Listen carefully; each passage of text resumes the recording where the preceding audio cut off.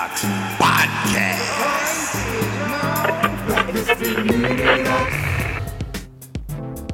Hello, and welcome to a new episode of Black History Mini Docs Podcast. I am Janae Lowe, your guest host for this episode, and you can catch all of Black History Mini Docs Podcast episodes at Buzzsprout, Apple Podcast, TuneIn Radio, Spotify, most of your podcast networks, and of course, our BHMD website. I'm happy to welcome our guest today, Julius Tillery. He holds many titles that I'll be naming in a moment, but he's a fifth-generation farmer from North Carolina and the founder of Black Cotton, which received a 2022 William C. Friday Award for its role in advocating for and promoting Black agriculture, farmers, and cotton growers. He is the North Carolina State Coordinator for the Black Family Land Trust and serves on the North Carolina Forestry Advisory Council and Southern Sustainable Agriculture Research and Education Administrative Council. On top of all of this, he also holds a degree in economics with a minor in entrepreneurship from the University of North Carolina at Chapel Hill. And from what I've heard, he somehow finds time to help his neighbors with new enterprise development. It's a pleasure to have you as a guest today. So, Julius, before we dive into all of your great accomplishments, all the things that you're clearly outstanding things that you're doing for the Black community, for your neighborhood, for North Carolina, I want to ask a question that I think many busy people have problems with, and that is, how do you find time for yourself? What brings you peace when you just need a moment to decompress? Well, I'm a sports fan. I love keeping up with what the athletes are doing, multi-level, from in professional, college, and even high school. My little cousin live across the street from me. He's an all-state football player, so I keep up with him. And another one of our cousins live down the road a little further. They both went all-state, so I'm really active with them as young guys trying to pursue their careers. So I like sports. I like playing poker online. Just simple things. And I'm curious, you said you like playing poker online. How is that with being on the farm, with internet connection and yeah? You know what's funny? My internet is terrible at my farm. And I'm at the farm right now, so I hope we don't have too big of problems. But typically when I come home from my office, I usually just eat, sleep, get up in the morning, and then either go to working on wherever I'm at or go to the farm, but go to my office. But I typically don't do a lot of hanging out or, socializing around my farm. I usually like around home at my farm. So when I come inside, I'm usually going to sleep or cooking something, then cleaning up and going to sleep. So I'm not really a big socializer in my home. Okay. Well, it's good to know. I think people are always wondering how someone who has all of these moving parts going on is able to decompress from it. So good to know you're one of us. You're normal. Yeah, I go to Twitter. I go to IG, keep up with the TikToks and everything. Okay. Social media. Are you on TikTok? Do you TikTok? I don't TikTok. Okay. I'm not that cool yet. Okay, me either. Instagram, I get it. I've had a lot of success with social media, but much of my success with social media has been from me posting other people posts. Like, stuff with my business, people will post something and I'll repost. So I've been, I use social media, but I'm not really good at it.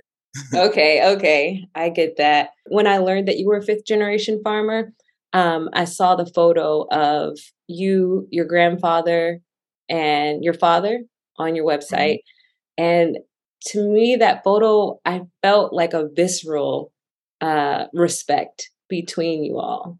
And I wonder for you, how was that experience growing up with these men who passed down this tradition to you of farming and of taking care of the land? Well, part of it is we take it a little bit for granted, that the whole farming aspect is more like a chore. And a lot of times, like when I grew up with it, it was more like a chore, like wash dishes, cut grass, work on the farm. Okay. It wasn't like I looked at it as some freedom seeking, mission driven type thing, but this is just a responsibility that we have for having a farm. and being in a rural area, and a lot of people do this type of work. So it's just our business that we have to handle. Tell me if I'm wrong, but that means to me great-great-grandfather, great-grandfather, grandfather, father, then you. Yep, that's it. How was that? Can you tell me a bit about how farming was passed down from generation to generation? Mm-hmm. Well, my family's from Halifax, Halifax and Northampton County. So, in Halifax County, North Carolina, northeastern part of the state, there's a town called Tillery, North Carolina. My family descended from the Tillery plantation. Most Tillery's, black folks with the last name Tillery, are descendants from Tillery plantation.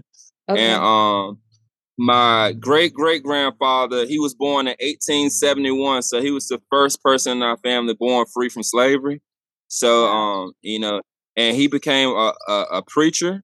His name was Reverend D.L. Tillery, and from preaching, that's how he got the money to buy his first plot of land. Amazing. Okay, so I'm assuming there was some pressure to follow in the footsteps of your father. Or of your family, to stay in that, because you went to school for economics and entrepreneurship.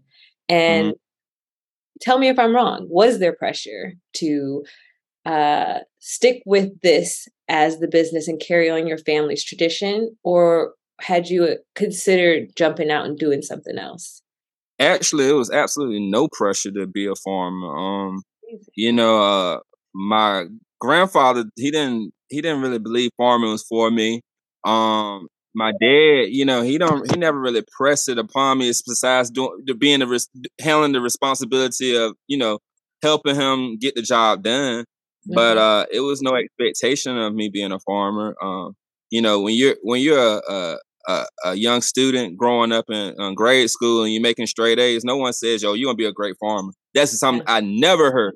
Even I didn't hear that.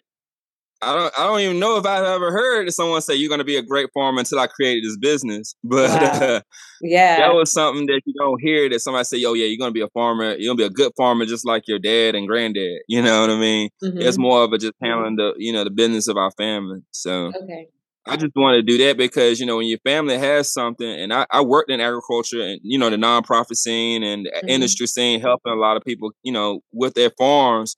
I understand how important it is to have a farmland, because so many people lose their farmland. I see how important it is to them. So I just wanted to do something to make sure that we can keep our family farm sustainable, because farming in general, conventional farming, is very tough. The margins are thin. It's hard labor. It's hard to find labor. Everything's high. I mean, it's hard work. It takes a lot of, intelligence and work ethic to be able to get it done. And this is not something you could just push a pen and paper to, or type on a keyboard and make it happen. You have to really be out there to get it done. I know that cotton was extremely valuable to the economy in the Deep South specifically, and to America as a whole. And that has a lot to do with slavery, of course. And within the cultivation of cotton, specifically during slavery, and then I want to say for at least 100 years afterwards, free Black people were still kind of cultivating cotton. I don't know, is cultivate the right word for cotton? Am I saying it right? Cultivating, producing, all of it. Yeah, we know what we're talking about. Okay, great. So my question is, I know that a lot of Black farmers stepped away from cultivating cotton specifically, and there's a connotation to cotton. Can you talk a little bit about your experience with that connotation and Black cotton, your business as well? Well, I don't think people got out of farming cotton because of the connotation. I think most people got out of it because the margins were so thin in making money. It's not a lot of money in it. You know what I mean? Like, in regards to the creative process around cotton, I never really seen Black folks be creative with cotton. You know what I mean? I kind of fell into that lane. So in regards to conventional cotton farming, it's just the prices are so low and the money is so, for the work you put into it, people didn't like doing that type of work. And then those areas where cotton exists, there's not a lot of opportunities of doing other things. So a lot of people migrated to places where there are more opportunities.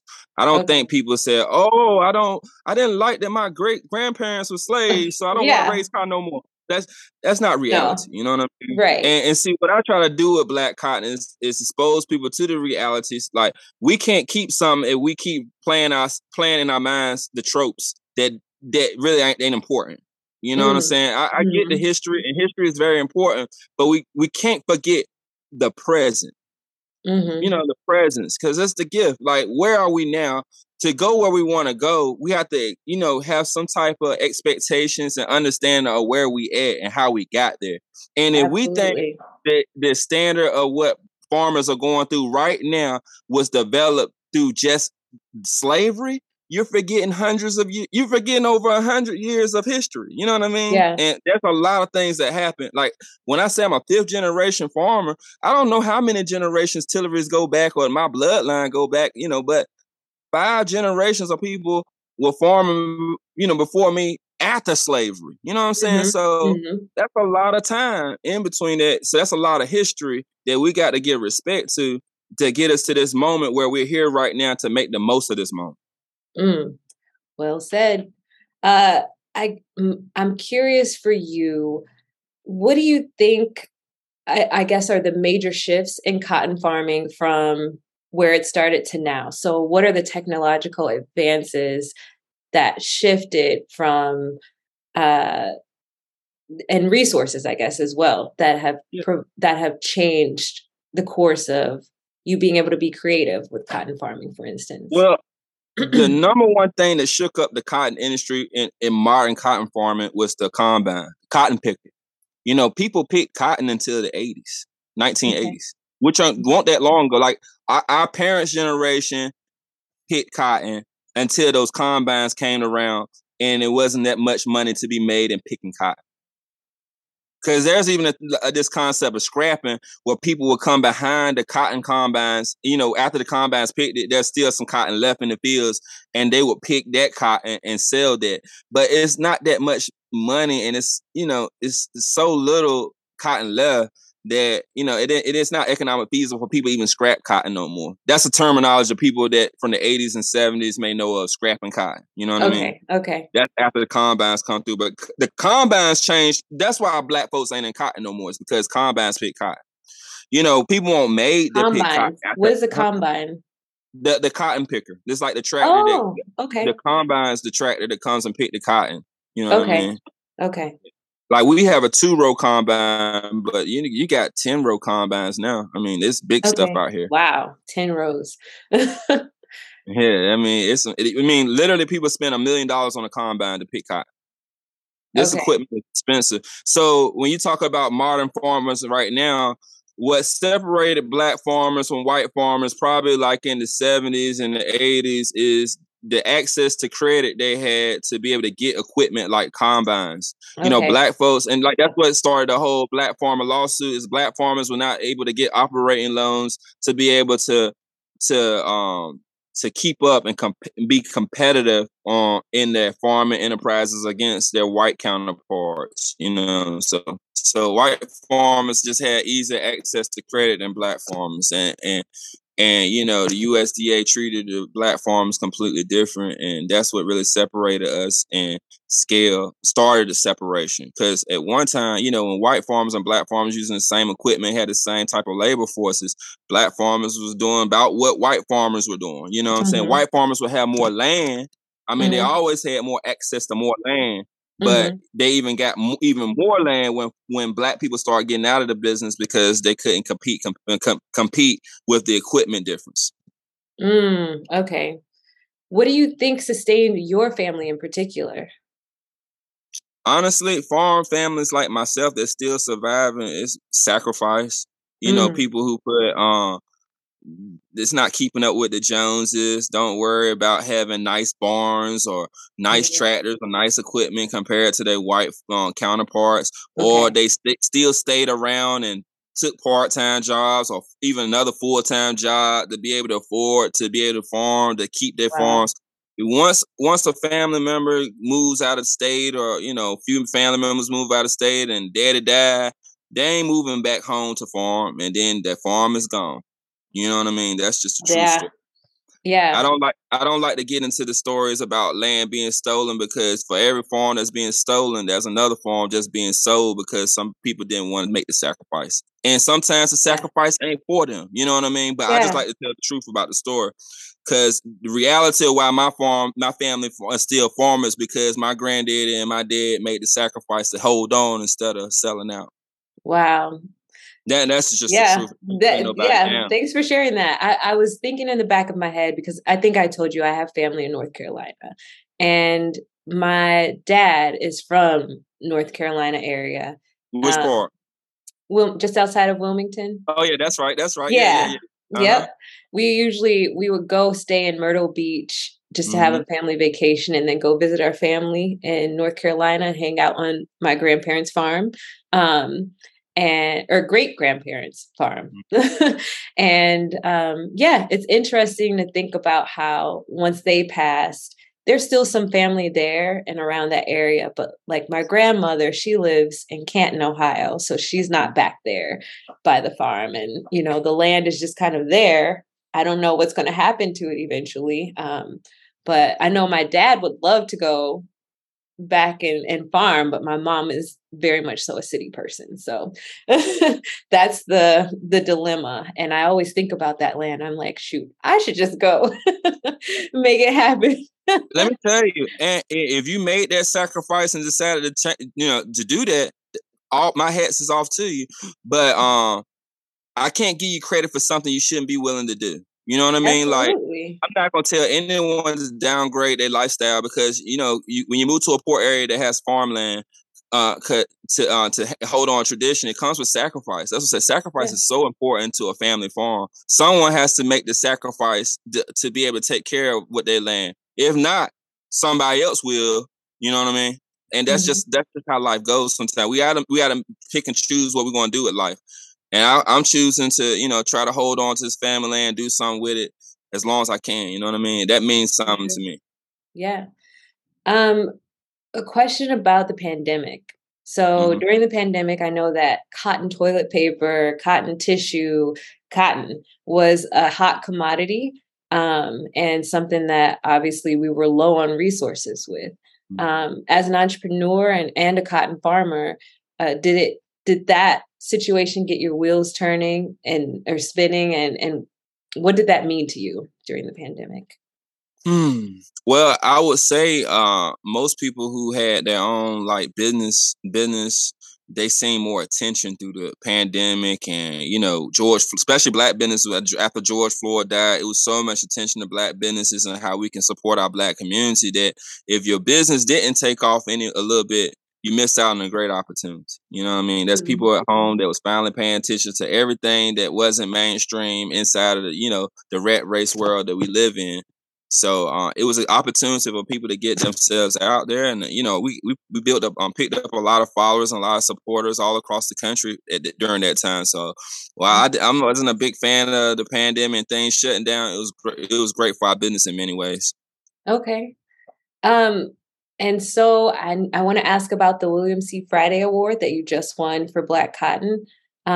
It must feel nice to be acknowledged for all the work that you're doing and the work you've put in over the years. What drives you at this point? Well, I in so many ways, we got new developments that's coming up. So, I want to, put our farm in a place that I think that my children, my cousins' children can be able to handle it. You know what I mean? Yeah. And the only way we can get there is through ownership and create partnerships that can really be sustainable for us. I don't think the traditional, conventional way is long term sustainable for us, because a lot of conventional agriculture is built for get big or get out. I'm not saying that a Black farmer can't go through the USDA and get a loan, but it's going to be harder to get. It's going to be more criticized. It's going to be watched more carefully, and you don't know who's working against you. And I'm not trying to speak up the boogeyman, but you have to be careful depending on these government resources, because they can come back and bite you. Okay. And Black people who are in business should understand that if something given to you with a debt note, you should be ready to pay it, or it may come with consequences. Wow. We will return to our conversation with Julius Tillery, a fifth-generation farmer from North Carolina, after we take a 90-second break for this Black History Mini-Doc. Some call him the first black power broker. Many disagree, but none can argue his contributions to the lives of thousands of freed slaves.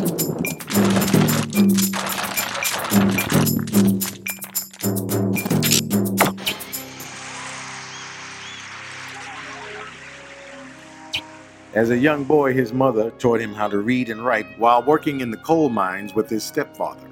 After graduating from college, Booker T was tapped to run the Tuskegee Institute. Under Booker T. Washington's leadership, Tuskegee became a leading school in the country. By the early 1900s, the institute was responsible for graduating thousands of ex-slaves who were eager to enter the new industrial age. His famous Atlanta Compromise speech focused on blacks accepting social segregation. The great W.E.B. Du Bois saw Booker T as a traitor and was angry at him for not demanding equal rights. History would prove that they were both right. His autobiography, Up From Slavery, brought him both acclaim and indignation. Many whites were upset about his close relationship with President Roosevelt. Booker T was an inspiring leader who walked to the beat of his own drum, broke down barriers as he saw fit, and educated thousands of blacks with practical skills.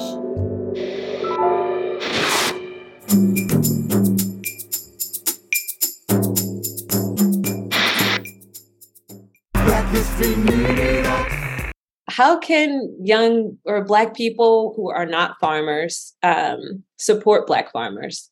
What ways do you think that they can do that at this point? Definitely look up the Black farmers that's near the community. Support if you got a Black farmers market in your area, or some farmers that go to farmers markets. Support them.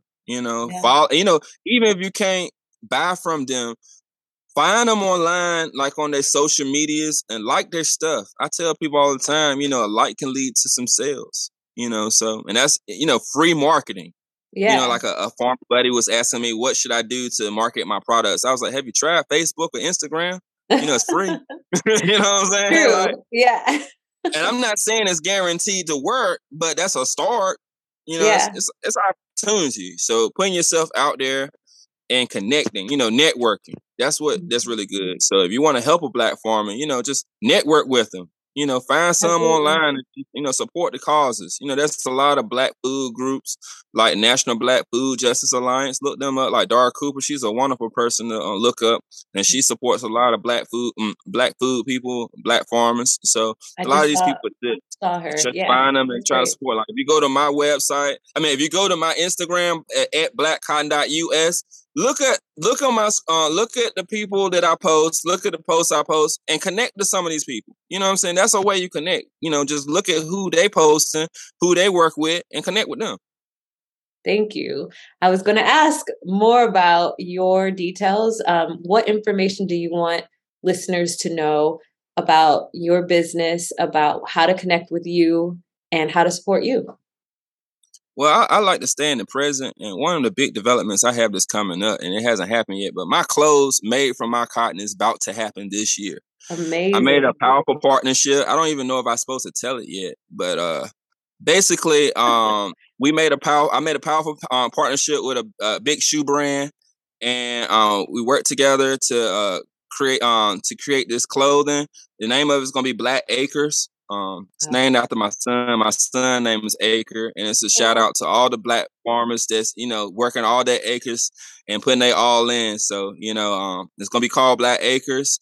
I can't wait till y'all know who I'm partnering with this. It gets so soon. I don't need to support a secret, but just know that the clothes is made from my cotton. This has been something I've been working for since the beginning, and the whole from seed to shirt. It's so expensive, and it's more than even expensive. It's resource expensive. You know what I'm saying?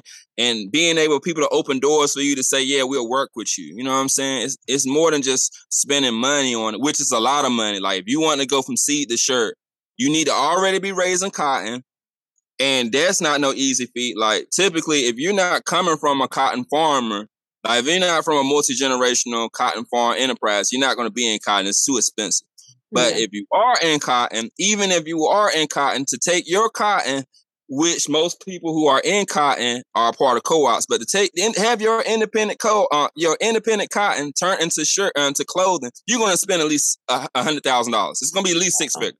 Yeah. So this is not no easy feat. And from the beginning, I said my cotton was special. Black cotton is special. I wanted to get our cotton turned into clothing. And it literally took me 6 years to make it happen. But it's coming out this year. So that's I'm excited about that. amazing. Congratulations. Yeah. Thank you. I have some guesses as to who the brand is, but I won't say. I'll tell you off camera. Okay. And I'm curious to with everything that you're up to, can you tell people about like where to find you online as well, and even between Black Acres and everything else going on? Definitely my Instagram, at blackcotton.us. If you go to my Instagram, you'll see a lot of connectivity who we post with, especially in the history. I haven't posted a lot in the last year because we struck that deal, and I've been trying to stay low key until this clothes drop. I believe it's going to be October 1st, but it may be before then. But sometime soon, these clothes are going to come out, and it's going to be very special because it's made from our cotton. That's amazing. I'm very excited about that. Support listeners, please support Black Acres once it comes out. We'll Absolutely. learn all about it. Absolutely. Yeah, I'm really focused about this because like I was telling you about this cotton, this farming thing, I can't put the promise on my son that he's going to want to be a farmer like myself. But if I can do something with our farm right now to build the brand up, that, he won't have so much pressure to make these margins, but to maybe maintain the business that I created for him. Maybe we can keep this farming thing going another couple generations. You know what I'm saying? I just want to be able to do something that makes it easier for him, because my dad and I, we put a lot of sacrifice into this. You know what I'm saying? My grandfather too.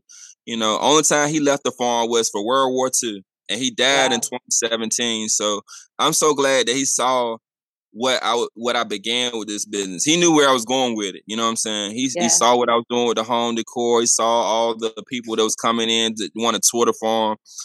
And I think he was ready. He knew that, I was going to do my part. And, I got a son now. I want to do my part as much as I can to make it easier for him. Maybe he's sliding into something really special, Yeah. So I'm curious as to, was it a purposeful decision to go into economics and entrepreneurship? Mm-hmm. It was purposeful. Okay. I'm from a very poor area, and rural economic development is something that I've always cared about. Like trying to build up our community. And I feel like businesses is, something that's lacking in this area. So to be an entrepreneur, to try to create opportunities for my people in my community has always been important for me. Amazing. Anything else that you want listeners to know before we wrap up? We're a real Black business. There's some Black businesses that work with distributors, and they basically put their names and faces on front, but they really don't do the work. Man, we create our product, we handle our product, we hire Black people in our community to work with us. We do not have no group of Mexicans that's doing our work for us. We got Black people doing this stuff with us. You know what I'm saying? I do everything with with the people that work with me. I don't feel like I got people who just work for me. I work along with them. We're a team, and like we're a family together. Like this Black cotton business has supported so many young people. Like all my friends that I grew up with, that's in my community, that got kids. I think our business probably supported more than 25, 30 kids. You know what I mean? Wow.